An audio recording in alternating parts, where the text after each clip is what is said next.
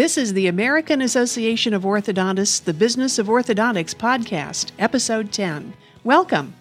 I'm Pam Paladin, here with Kevin Dillard, the AAO's General Counsel.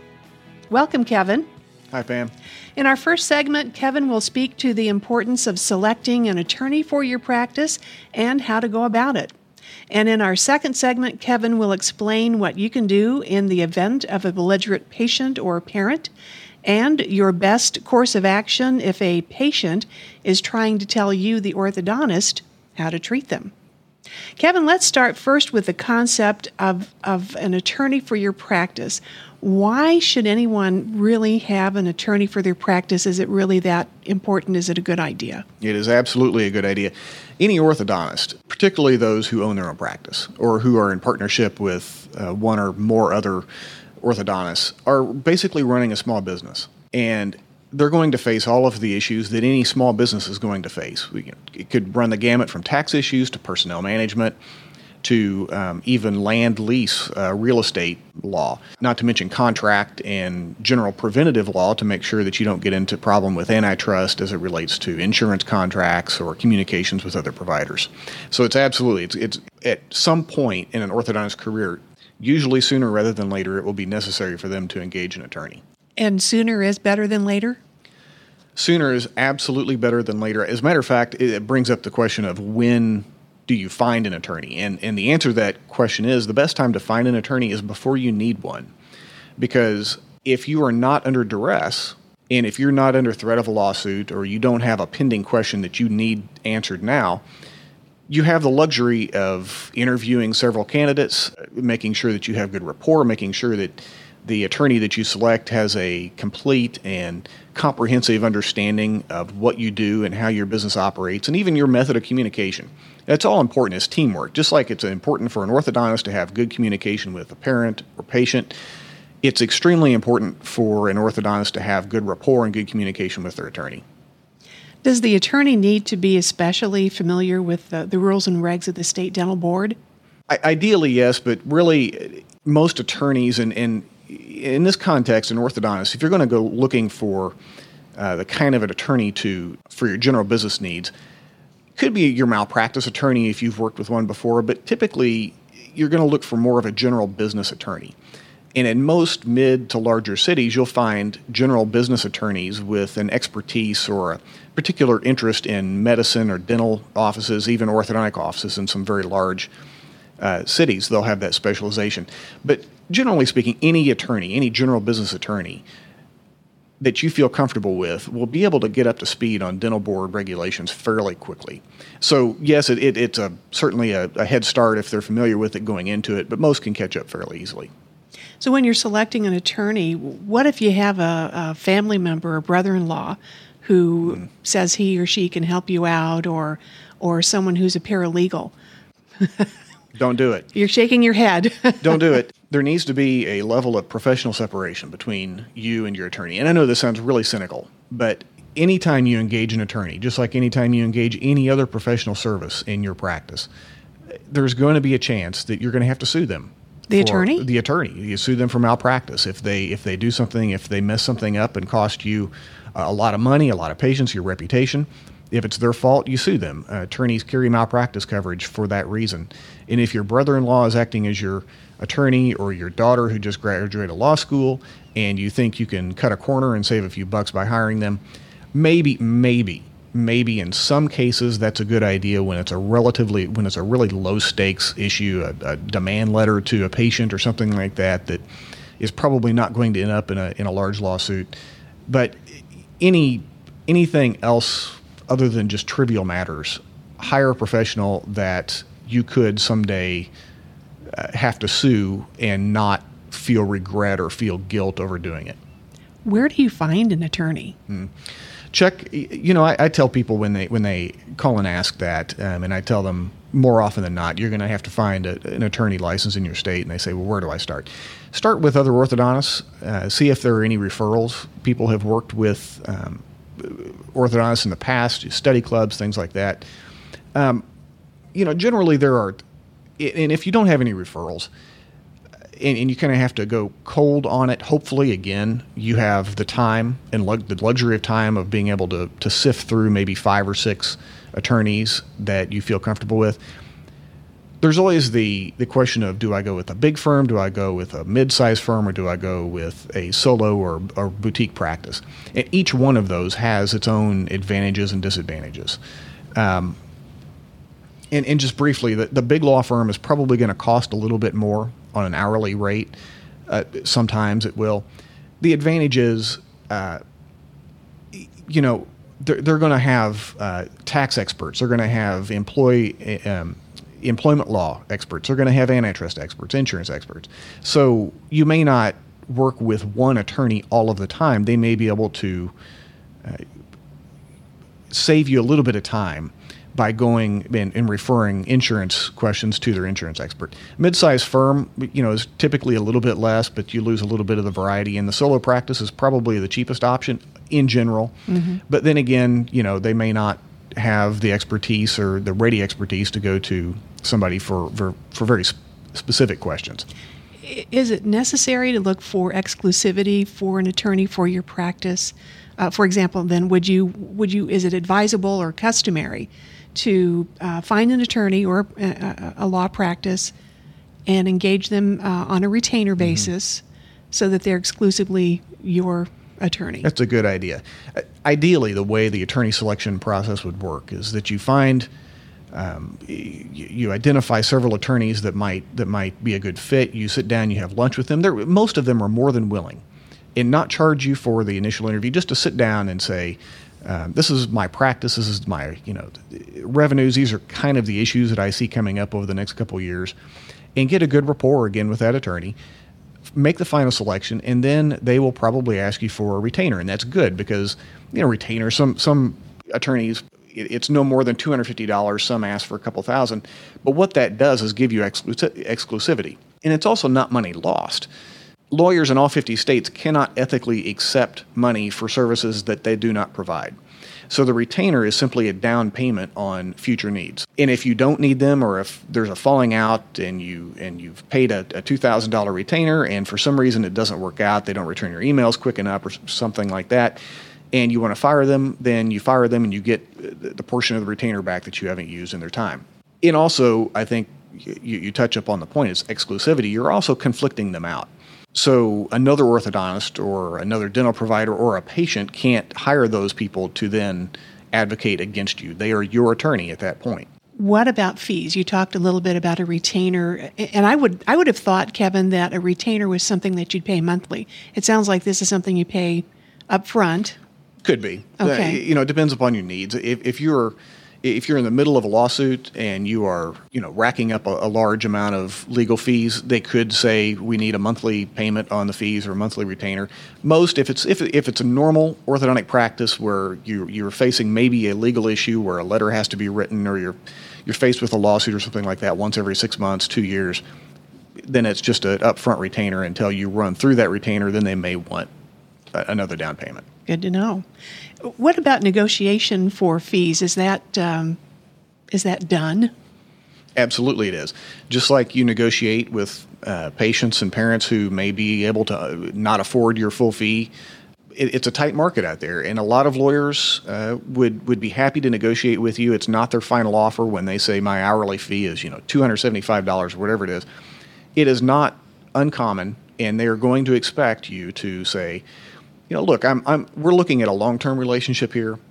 Can I get a concession on the fees? If you don't give a concession on the fees, what about a little bit of time? Maybe throw in a free demand letter here or there. The demand letters don't take that much time. They're probably one of the more common legal services that an orthodontist will use on a month-to-month basis with, whatever the case may be. Maybe a patient who is behind on their bills, maybe a patient who is being belligerent in the office, which we'll talk a little bit more about in the next segment. It could be any number of things. Typically don't take much time, and lawyers are maybe happy to negotiate, if not their total fee, then maybe a few free services. Great. And bartering. What about bartering? I wouldn't do it. I hear from some orthodontists who say, well, I knock off some legal fees by agreeing to treat their children for free. Rarely is that a good idea. And the reason for that is, and I think we've talked about this in previous podcasts, anytime you lose control of your patient selection, it's a bad idea. So if you barter that away and the children of the attorney comes in, or the wife or the spouse, the husband of the attorney comes in, and they're not a candidate for orthodontic treatment, then what do you do? Do you feel pressure if they're trying to direct your treatment? So it's not a good idea. Keep it professional. Keep it a fee for services. You mentioned, just as by example, an hourly fee of $275.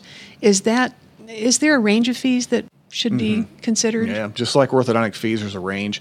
It depends upon the city. It depends upon the experience of the attorney. It depends upon the issue. Typically, anywhere between $150 and probably on the upper end of the average range, $400 to $500 is what you might expect to pay in most cities. For new graduates, obviously on the lower end of that scale. And it will be hourly? Depending on the issue. If you're engaged in a lawsuit and you wait until you're in a lawsuit, then it could be a contingency basis. They may take a percent of what you get in the lawsuit if you're suing somebody for, say, defamation or something like that. Some may do on a project basis. So, those are the three general ways. Hourly, on a project basis, or on a contingency basis. But if you, in the ideal sense, you sit down and you say, I want to engage in a long-term relationship for you to handle my general business legal needs, it will usually be on an hourly basis. When we first started talking about this, I was thinking only of using an attorney for example, if there were a malpractice suit or something. Mm-hmm. You really talked about a whole broad number of topics that attorneys are helpful with for an orthodontic practice.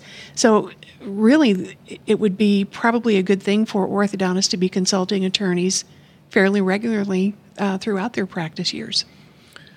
Anytime you think you might be facing a legal issue, it's a good idea to check with your attorney, hopefully if you have one on retainer. It's sort of like an oil change in a car. It may cost $50, $80 every 3,000 to 5,000 miles, but it's a lot cheaper than foregoing that $50 to $80 and waiting until the 12,000th mile when your car breaks down. Then it's a lot more expensive. So yes, usually probably once every 3 months or so, an issue will come up where you will need some legal advice, or some legal advice on something would be very helpful. From personnel management to lease issues, to employment. If you're a contract employee or a employee working for a dental service organization or something like that, you're going to need to consult with an attorney on any number of various issues. Well, Kevin, that pretty well wraps up my questions regarding an attorney for your orthodontic practice, or if you're an employee or an independent contractor. Thanks very much for that. We're going to take a short break, and when we return, Kevin will fill us in on what you can do in the event of a belligerent patient or parent, and your best course of action if a patient is trying to tell you, the orthodontist, how to treat them.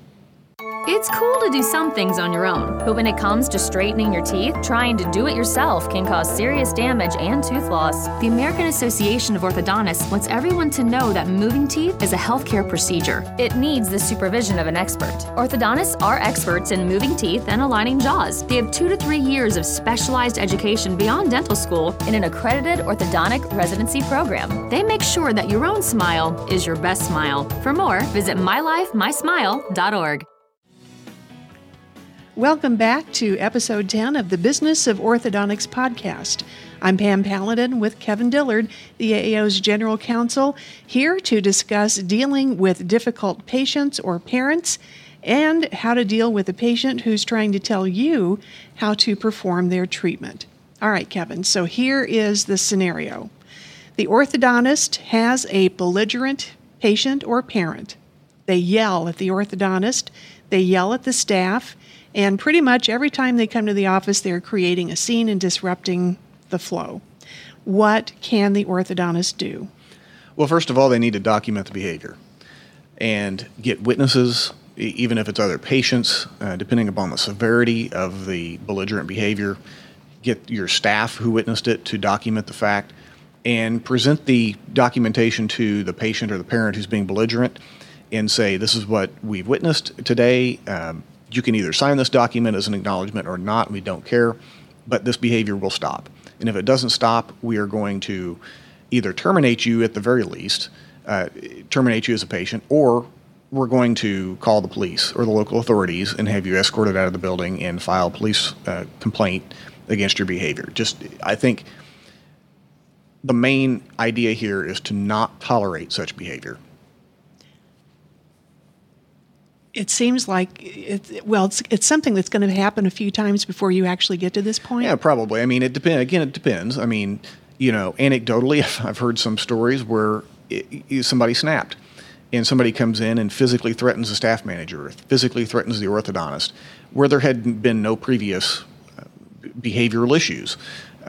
You described as quiet parents or a quiet patient, and something happened, and they come in and they threaten physical violence.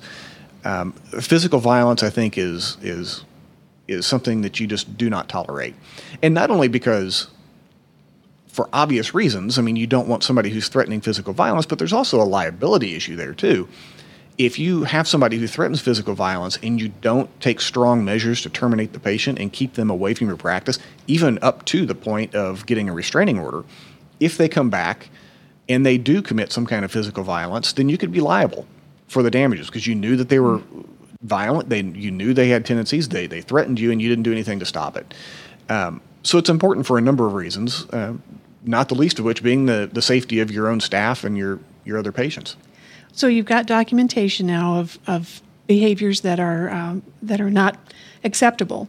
Do you as the orthodontist have an in-person meeting with this individual? Do you do it when they come in for an appointment, or do you do this separately from a regular appointment time? Yeah, I think if we separate out the extreme, the violent that we just talked about, and then come back down to what is probably more common, which is maybe a parent who yells at the staff. It doesn't get physically violent or anything like that, but they're unpleasant to work with. They unnerve other patients or something like that. Then you document the behavior. You have a meeting with them, with a member of your staff present, at least one member of your staff present as a witness, and you document and you show them the documentation and you say, this behavior is not going to be tolerated. If it continues, one more time, this is it. One more time, we're going to terminate you as a patient. Is it necessary for an orthodontist to have an out like this on termination in the contract that is signed by the orthodontist and by the patient prior to treatment? It helps. It certainly helps. And as a matter of fact, the AO's model patient contract, which we are actually, as we talk, in the process of revising a little bit and making sure that it takes into account some of the circumstances that we're hearing about coming around more often in the last few years. One of those provisions is that you can terminate if there is lack of cooperation with the doctor. And I think certainly belligerence and violating basic rules of decency and civility can be considered an uncooperative patient. So the way the AO's model contract is right now, I think you could certainly say you're not being cooperative and we are terminating based upon that uncooperative nature. Well, of course, if you had a practice attorney, you could consult that individual as well. Exactly. Well, let's go on to another situation. This is a patient who is telling the orthodontist what he or she thinks the orthodontist should do in treatment, and this unsolicited advice is contrary to the treatment plan. What should an orthodontist do? Yeah, and not coincidentally, these two issues are often similar. It's usually the belligerent patient or parent who is trying to direct the treatment. Even when it's not, you just don't allow the patient to direct treatment. You are the expert. You are the one who is in charge of the treatment. You went to school for an extra 2 to 3 years after dental school to become an expert in orthodontics.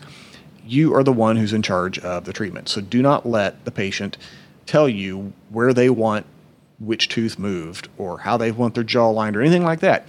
If they are not happy with your treatment plan and the way your treatment is progressing, then you can inform them that there are plenty of other options to to continue their orthodontic treatment at other offices, and you're happy to give them a referral to 4 or 5 other offices if they like, but you're not going to allow them to direct your treatment. Nothing good ever comes from that. Amen to that. Kevin, that's a very fascinating in areas of information, and I suspect that there is more that people can find out through the AAO website, aaoinfo.org, in the legal and advocacy section. There are something like 20 legal questions and answers, and a lot of other great information. I just took a peek before we started recording. A contract guide, a practice coverage agreements area, collection policies and procedures, and there was a lot more on the website. It's available 7 days a week, 24 hours a day, 365 days a year, 366 in the case of leap years. So if you have some questions and you don't have a practice attorney, or even if you do, but you need a quick answer, that chances are there's something on the member website that can assist. Well, that's going to be a wrap for episode 10 of the Business of Orthodontics podcast. Thanks to Kevin Dillard, AAO's General Counsel, for sharing your advice with AAO members once again. Join us for future podcasts as AAO experts explore questions and issues that are important to you in your orthodontic practice. If you have subject areas you'd like addressed on a future podcast, please email them to info@aaortho.org or call 800-424-2841. This is Pam Paladin. Thanks for listening to the Business of Orthodontics podcast, episode 10.